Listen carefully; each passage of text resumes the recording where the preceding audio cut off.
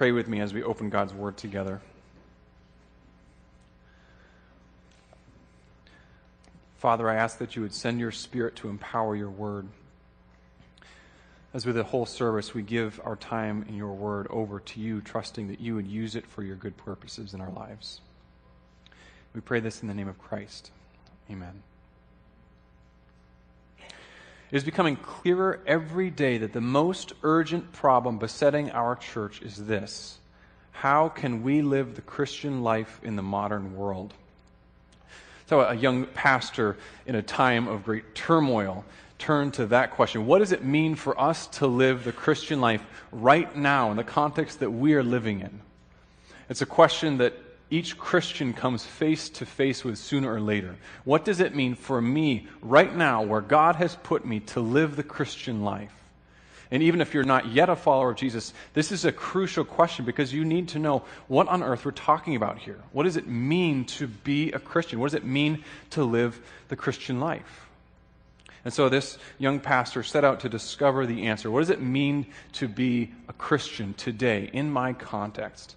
And so to do that, he went to the book of Matthew and he looked for what it means to be a disciple of Jesus Christ. And what he discovered is maybe not that shocking. Being a disciple of Jesus means that Jesus has called you and that you have made an exclusive attachment to him.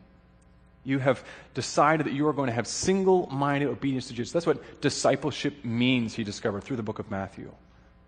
Now that might not be that surprising, but along the way he comes to a pretty stark conclusion. He says, when Christ calls a man, he bids him come and die. In his little book, The Cost of Discipleship, this is what he's realizing. When Christ calls a man, he bids him come and die. That's what it costs to be a disciple of Jesus Christ. Now, most of us are going to probably take that somewhat figuratively, and yet there's a literal side to that too. That the man who wrote those words was Dietrich Bonhoeffer. I've mentioned him before. He was a young German pastor from Berlin whose early years of ministry coincided with the rise to power of Adolf Hitler in Nazi Germany. Bonhoeffer understood that being a disciple of Jesus meant exclusive attachment to Jesus. It meant single-minded obedience to Jesus. And of course, if you're in a state that's demanding single-minded obedience, that means that you're not able to give the Führer the kind of allegiance that you are called to give to Jesus. And of course, that meant that Bonhoeffer knew he was going to face trouble. And yet, he fearlessly guided other German Christians toward obedience to Jesus, even when, in the eyes of the state, that was a treasonous act. And Bonhoeffer had a lot of social and political connections that actually kept him out of harm through most of World War II. But finally, in the last months of the war, Bonhoeffer was discovered by Adolf Hitler as a rebellious young man, one who would follow Christ instead of the Führer. And so, in the last months of the war, Hitler sent his agents to find Bonhoeffer and his colleagues, and they were executed months before Germany surrendered, when it was already clear that Germany would lose this war. When Christ calls a man, he bids him come and die. This, as Bonhoeffer had written in his book, and as he discovered by his own personal experience, is the cost of discipleship. So, who wants to be a disciple of Jesus? We started a new series last week, How to Build a Church That Lasts Forever. And last week we said we need to set the direction here. We need to set the course for who we are as a church and what we are about. And so we set the mission statement. We are here to make more and stronger disciples of Jesus Christ. Whatever else we could say, that is our purpose for existence. We are here to make disciples. That's what we're about. So we move from that first step then to the second step. Now, what is this going to cost us? What is it going to cost us to be disciples and to make disciples of Jesus? So as we continue, we're going to continue to use Jesus' instructions to the 7 churches in Asia from Revelation 2 and 3 to inform our search for focus as a church. So this morning we're in Revelation 2, verses 8 through 11. I encourage you to turn there if you haven't already done that. If you're using the Pew Bibles, it's found on page 1216. So last week we saw the message that Jesus had for the church in Ephesus, and this week we see the message to the church in Smyrna. So first we're going to look at this message. We're going to see what the church in Smyrna was facing and then what Jesus' instructions to them are. And then we're going to see how this message confronts us today in our context. So first, what is the church in Smyrna facing? Look at the beginning to this message. Revelation 2, verses 8 and 9. Jesus says, to the angel of the church in Smyrna, write, these are the words of him who is the first and the last, who died and came to life again. I know your afflictions and your poverty, that you are rich. I know about the slander of those who say they are Jews and are not, but are a synagogue of Satan. So we see that the situation in Smyrna is truncated as Jesus' words here are. The situation is not good. He says that they are afflicted, they are impoverished, and they are being slandered. Now, if you understand something of the context of Smyrna, you understand maybe some clues to why this was happening. Smyrna was a really prominent city, and they were very proud of who they were. It was reportedly a beautiful city. They had this great temple to the Emperor Tiberius. They had this famous stadium. They had a library. They had the largest public theater in Asia. They actually printed coins that said, first of Asia in beauty and size. So they were a proud city. It was a beautiful city, a proud city. And Smyrna was also pro-Rome to the core. They were loyal to Rome. Even from back in the day when Carthage was still fighting for prominence with the Roman Empire, wasn't sure who was going to take control of this area. Even before that time, when Carthage still could have won control, Smyrna had planted their flag with Rome and said, we are pro-Rome. And you can imagine, if you are on the side of the victors, things are good for you. They were rewarded for that. They were actually rewarded with it out of 11 different cities. They beat out 10 different bids to host a temple to the Emperor Tiberius, to host the imperial cult in their city. So they are a pro-Roman, very proud city. And if you're in a city like that, you can imagine that pressure is pretty strong to show ongoing support for Rome. If you are loyal to Rome, if you've been loyal to Rome from back in the day, before everyone else was, you are loyal to Rome, well then your citizens, if you're going to continue to be this beautiful, proud city, you need to show allegiance to the emperor. And that's where Christians got into trouble. Because when everyone else was proclaiming Caesar is Lord, Christians are proclaiming Jesus is Lord. When everyone else is going into the temple and burning incense to the emperor, Christians are refusing to participate because they're saying that's saying that he's divine. They want no part of that. And so they became oppressed and impoverished. As one scholar reminds us, it was almost impossible to have a share in the city's public life without also having a part in some aspect of the imperial cult. Those refusing to participate were seen as politically disloyal and unpatriotic and would be arrested and punished. So you couldn't really participate in city life unless you were going to have, some form of worship of the emperor. And if Christians were going to refuse that, well, it's no wonder they were in poverty. They could hardly make a living in that kind of a context. So they're oppressed. They're in poverty. Now, Smyrna also had a sizable Jewish population. And the Jews had been granted a special provision by the Roman Empire. The Romans realized that these Jews were staunchly monotheistic. Where everyone else was okay kind of worshiping a bunch of different gods, the Jews were strictly monotheistic. They were worshiping one God and one God only. They would worship Yahweh and that's it. And so the Romans decided that this was going to be okay. They would allow them to continue to be monotheistic. They don't have to worship Caesar as a god. They just had to find another way of showing allegiance that was not considering him divine. So when the message of Jesus starts to spread, in the eyes of Rome, these are Jews. And so they kind of get the same privileges that the Jewish religion had won. They get to continue to worship this one God.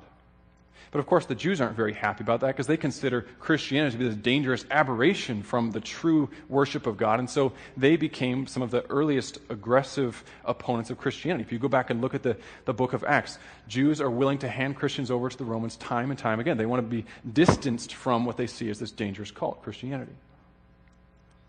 And that appears to be what's going on in Smyrna. Jesus says that the Christians in Smyrna are being slandered by those who say they are Jews but are not. In other words, self-professing Jews. So, these likely are ethnic Jews, and they likely are people who worshipped God, and yet their actions show that their hearts are far from God. Jesus calls them a synagogue of Satan, not a synagogue of God. They're not a gathering of worshipers of God. They're actually doing Satan's will. And those are really harsh words. But if you look at what they're doing, if you look at their hearts, you see that they're more in line with Satan's purposes than with God's purposes.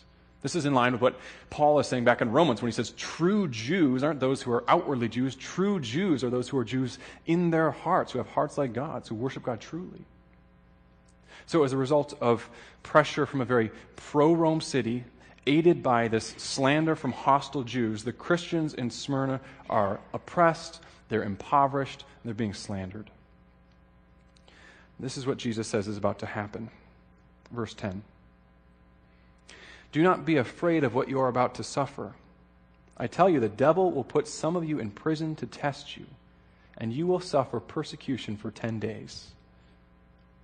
Now put yourself in their shoes. You're already in a really bad situation, oppressed, in poverty, slandered. And Jesus says that things are going to get worse. You're about to face more persecution. Some of you are going to be put in prison. Some of you are going to be killed. Now, Revelation is supposed to be a book of hope and encouragement to the churches who are facing difficult times. And it's hard to understand how this message is a message of hope. I mean, a message of hope is saying things are going to get better. So those of us with very kind of thin northern blood who've been suffering the past week in 88 degrees weather, for us, a message of hope is 70 degrees is coming. Things are going to get better. Saturday was a beautiful day. But this is the opposite of that. This is saying, yes, you're suffering in 88 degrees. You feel like you're melting, and yet it's going to get worse. You're probably going to hit 100 degrees before this is over. I mean, it's hard to see how this is a word of hope for the Christians in Smyrna. I mean, they're facing oppression right now. They're facing poverty. They don't even know how they're going to eat and how to live, and they're being slandered. And it's going to get worse. They're going to have more oppression. Some of them are going to be put in prison. Some of them are going to face death. To understand how this is actually a word of hope to them, we have to turn to what Jesus instructs them to do. So what are they to do in this situation? Pick up again in verse 10. He says, do not be afraid of what you are about to suffer. I tell you, the devil will put some of you in prison to test you, and you will suffer persecution for 10 days. Be faithful even to the point of death, and I will give you life as your victor's crown. So Jesus gives them two charges. Do not be afraid and be faithful.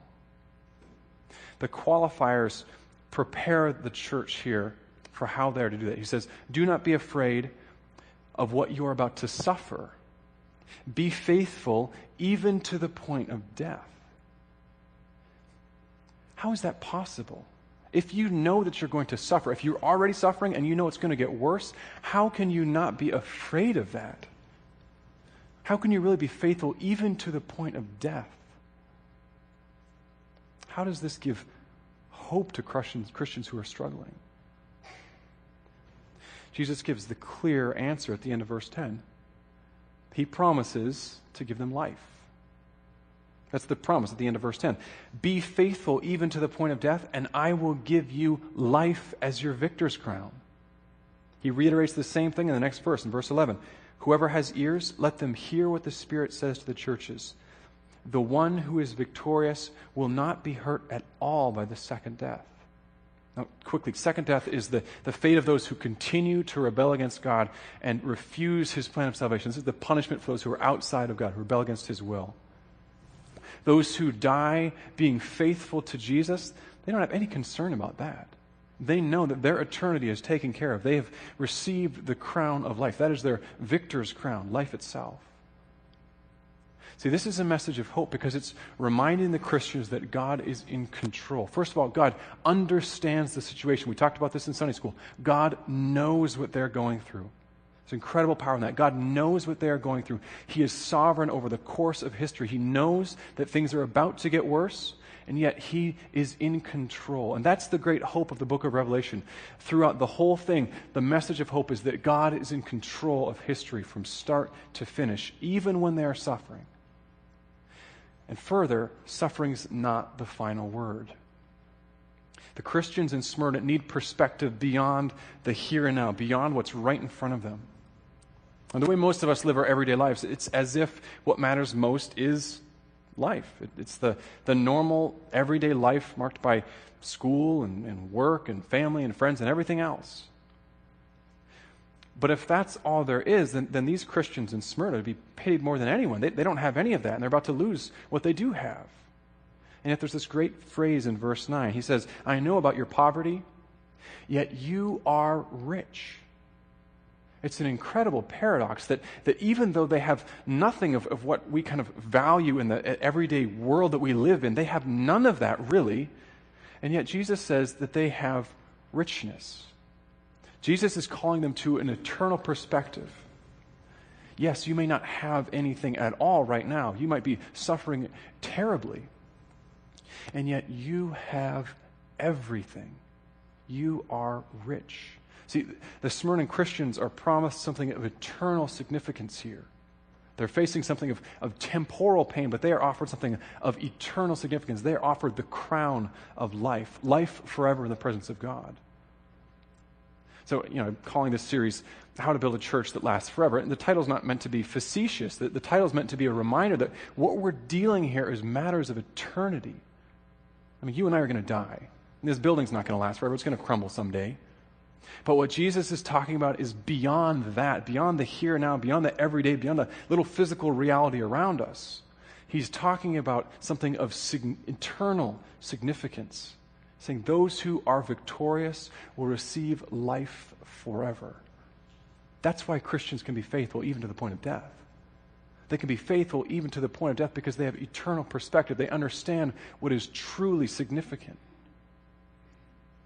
That's why Jesus could tell his followers back in Matthew 16. He said, whoever wants to be my disciple must deny themselves and take up their cross and follow me. For whoever wants to save their life will lose it. But whoever loses their life for me will find it. What good will it be for someone to gain the whole world yet forfeit their soul? It's about what is really significant. The things that we hold on to, that mark our life, that cloud our minds, that cause us to worry and to have concern, all these things that mark our everyday existence, those are not of eternal significance. Jesus is saying you've got to back away from that and gain perspective and see what really, truly matters. Now, I can't tell you what Jesus tells you. Only Jesus can do this because he is the one whose experience guarantees it. That's why he introduces himself in verse 8 saying, I'm the first and the last. I'm the one who died and who came to life again. He's reminding the Christians in Smyrna that even though they're suffering, even though they've gone through all this stuff, he has gone through it and his experience of it changes the reality of the world for them. It is because Jesus himself was faithful to death that he can call his followers to be faithful to death. Because it's his resurrection that seals the fact that they will be given life as their reward, eternal life. And this is what Christian martyrs have discovered through the ages. There was a man named Polycarp who was actually the bishop of the church, this very church in Smyrna, within a generation or so of John's writing the letter. So he heard this message, and he was still living in that very pro-Roman city. And so there came a point when he was threatened with execution if he would not confess that Caesar is Lord, God. This is what Polycarp said. For 86 years I have been his servant, and he has done me no wrong. How can I blaspheme my king who saved me? Polycarp was killed for his faith in the very city where Jesus said, be faithful even to the point of death. Eternal perspective, understanding what is truly of eternal value, causes men and women to be able to be faithful, even when it means that they will lose everything else. There was a man named Jim Elliot not too long ago who understood the same truth. This is how he wrote it down in his journal. He was doing his devotions. He said, he is no fool who gives what he cannot keep to gain what he cannot lose. He understood the truth of what is eternally valuable. And then he went and lived it out.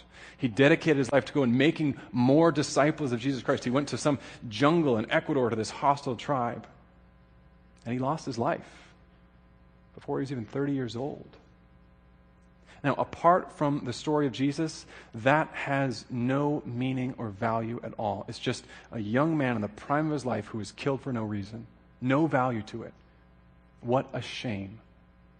And yet, because of the story of Jesus, because of the resurrection of Jesus, we see that what Jim Elliot did is not a foolish thing. It's the only thing that makes any sense, because he understood what is truly valuable. He understood that whatever he could lose from an earthly perspective, that was nothing, because he was going to gain everything. He was pursuing the call of Christ. Living in obedience to Jesus is more important than life itself. Jesus says those who lose their life for him will find it. Now, you might be hearing this and thinking, well, okay, the Christians in Smyrna, they faced death. I mean, death was a real threat for them for living faithfully to the gospel. Or Bonhoeffer, Nazi Germany was a context that being a faithful follower of Jesus meant death was a real threat. Or Jim Elliot, he went to a place where death was a real threat for him for being faithful to Jesus.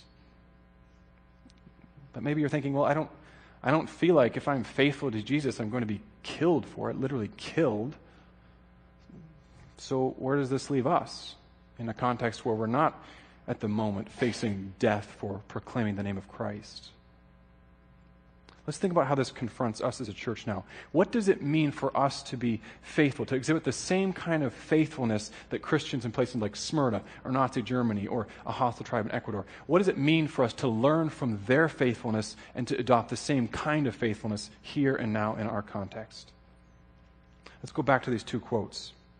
Dietrich Bonhoeffer said, "When Christ calls a man, he bids him come and die." What Bonhoeffer teaches us is the cost of discipleship. Being a disciple means being called by Jesus, and it means making him your master. The cost of discipleship for us is the same cost that it was for Bonhoeffer, the same cost it was for Polycarp or for Jim Elliot. It means come and die. We have to come to the point of saying, Jesus means more to me than anything. Really, Jesus means more to me than anything. You look at the whole scope of your life, everything that is important to you, everything. You think through that whole list, and there are some very incredibly important things there. And yet Jesus means more to me than any one of those things. That's the cost of discipleship. It's saying Jesus is more to me than anything else. So there is a death that's demanded there. I mean, there are lots of things that we pursue. It means we cannot cling to any of those other things. It means that anything else that we might live for, we might have lived for before, whether that's family or a career or popularity or happiness or pleasure, any of those things, none of those things can be primary anymore. Because you are now called by Jesus. You are called to come and to die and to follow him. The cost of discipleship is the same. We are called to follow Jesus. And that means that we are called back to that mission that Jesus gave his followers. He said, go make disciples of all nations. Or as we have kind of simplified it as our church, go and make more and stronger disciples of Jesus. Jesus calls his followers to single-minded obedience to his call. And that call is to make disciples. Now, is that really worth it? Is it really worth it to die to all those things that we previously lived for, to put Christ as the most important thing above everything else? Is it really worth the cost? That's where the Jim Elliot quote comes in. He is no fool who gives what he cannot keep to gain that which he cannot lose. See, Jim Elliot teaches us why that high cost must be paid. Being a disciple today means living with eternal perspective, understanding what is truly valuable and important. See, understanding that God is in control allows us to actually follow Jesus, to actually consider him more important than anything else, and to follow his call in our life. The cost of discipleship is incredibly high. It demands everything. And yet, from an eternal perspective, it's a no-brainer. See, if this message, if the message of the Bible is really true, then the only thing that makes any sense is to pour your whole life out in obedience to Jesus. I mean, I hope and pray that you hear the gospel message so strongly that that is what you want, that your heart is stirred by the message of Jesus, so that you can live for something that's truly meaningful and truly valuable. I hope that picture of the bridge from last week is a haunting image. I hope that's haunting your dreams. I hope it's not letting you go. It's just clinging to your thoughts day and day and day. That's a bridge that's on the other side of the river. Its purpose is to help people get from one side of the river to the other side of the river, and yet the river has moved over time, so now it's totally useless for its purpose, not doing anything. That's the picture of a church that is not obeying Jesus and making disciples. It's totally lost its reason for existence. It's useless for its purpose. For me, this is a haunting image, and I hope that you've been thinking about this through the week. Am I willing to do that? Am I doing what I was created to do? Am I a follower of Jesus who has given everything? Am I willing to pour out my life to make more disciples of Jesus Christ? Well, maybe you came to the point this week of saying, well, yeah, I'd like to, but I've got 3 little kids at home, or I work 60 hours at my job, or I don't have energy for it. We're too busy for this. And we hear about maybe Bonhoeffer, he's a famous pastor, and he had all this time and energy to do it, or Jim Elliot, this famous missionary, gave his whole life to it. But here's the thing, you don't have to be a missionary or a pastor to be a disciple of Jesus Christ. You simply have to respond to Jesus in obedience. You have to pour out your life in obedience to Him. Our vision for Trinity is that every single one of us would be a conduit for the gospel every single day. See, we're going to make our difference in our community, not by being kind of big and flashy and putting on events and those kind of things. We are going to make a difference in our community by each one of us, the relationships that we have, proclaiming the gospel to them and showing them what the light of the gospel is. Not reliant on pastors, not reliant on church leaders, but every single one of us being a conduit for the gospel every single day. I mean, can you imagine the impact of that? You, in your neighborhood, being a conduit of the gospel. You, at your job, in your classes, with your kids. You shining God's light wherever you are. Now, it's easy for us to stay very general, and it's especially easy for me to stay very general. I like thinking conceptually, and it's easy for me to kind of be vague about this kind of thing. Well, let's get out into the community, let's make a difference, let's shine our light, these kind of things. But this is too important for us to leave it at the conceptual level. It really has to get concrete in our lives. So I'm going to give you one simple assignment. It's a simple assignment that every single one of you can do this week. I want you, as you go about your routine this week, to be praying and asking for God to show you one person who's not yet a follower of Jesus, who you can be a gospel conduit toward. And so I'm not asking you to do anything different with your schedule this week. If you say, I'm too busy, I don't have time, whatever, that's fine. This week, the first step, all I want you to do is pray for God to give you eyes to see one person. And then write down their name. We're going to follow this up. I'm going to bug you about this. I'm going to keep asking about it. Again, this is too important. It's easy for me to just kind of say this one week and then forget about it. But this really is too important for us as a church to just let it go. Jesus calls to his church. He says, be faithful even to the point of death, and I will give you life as your reward. May that promise lift our eyes from the here and now to a picture of eternity, that we may face the cost of discipleship head on and accept it, following in the footsteps of predecessors before us who have lost so much for the gospel and yet who have discovered that they have gained everything that matters. Please pray with me.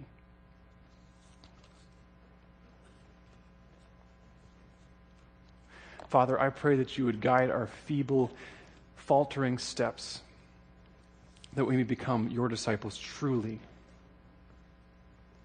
As we face the cost of being a follower of Jesus Christ, as we face the high price that it demands that we die, that we be faithful even to the point of death, when we start to wonder, when we start to falter, I pray that you would bolster our faith by the power of your Holy Spirit.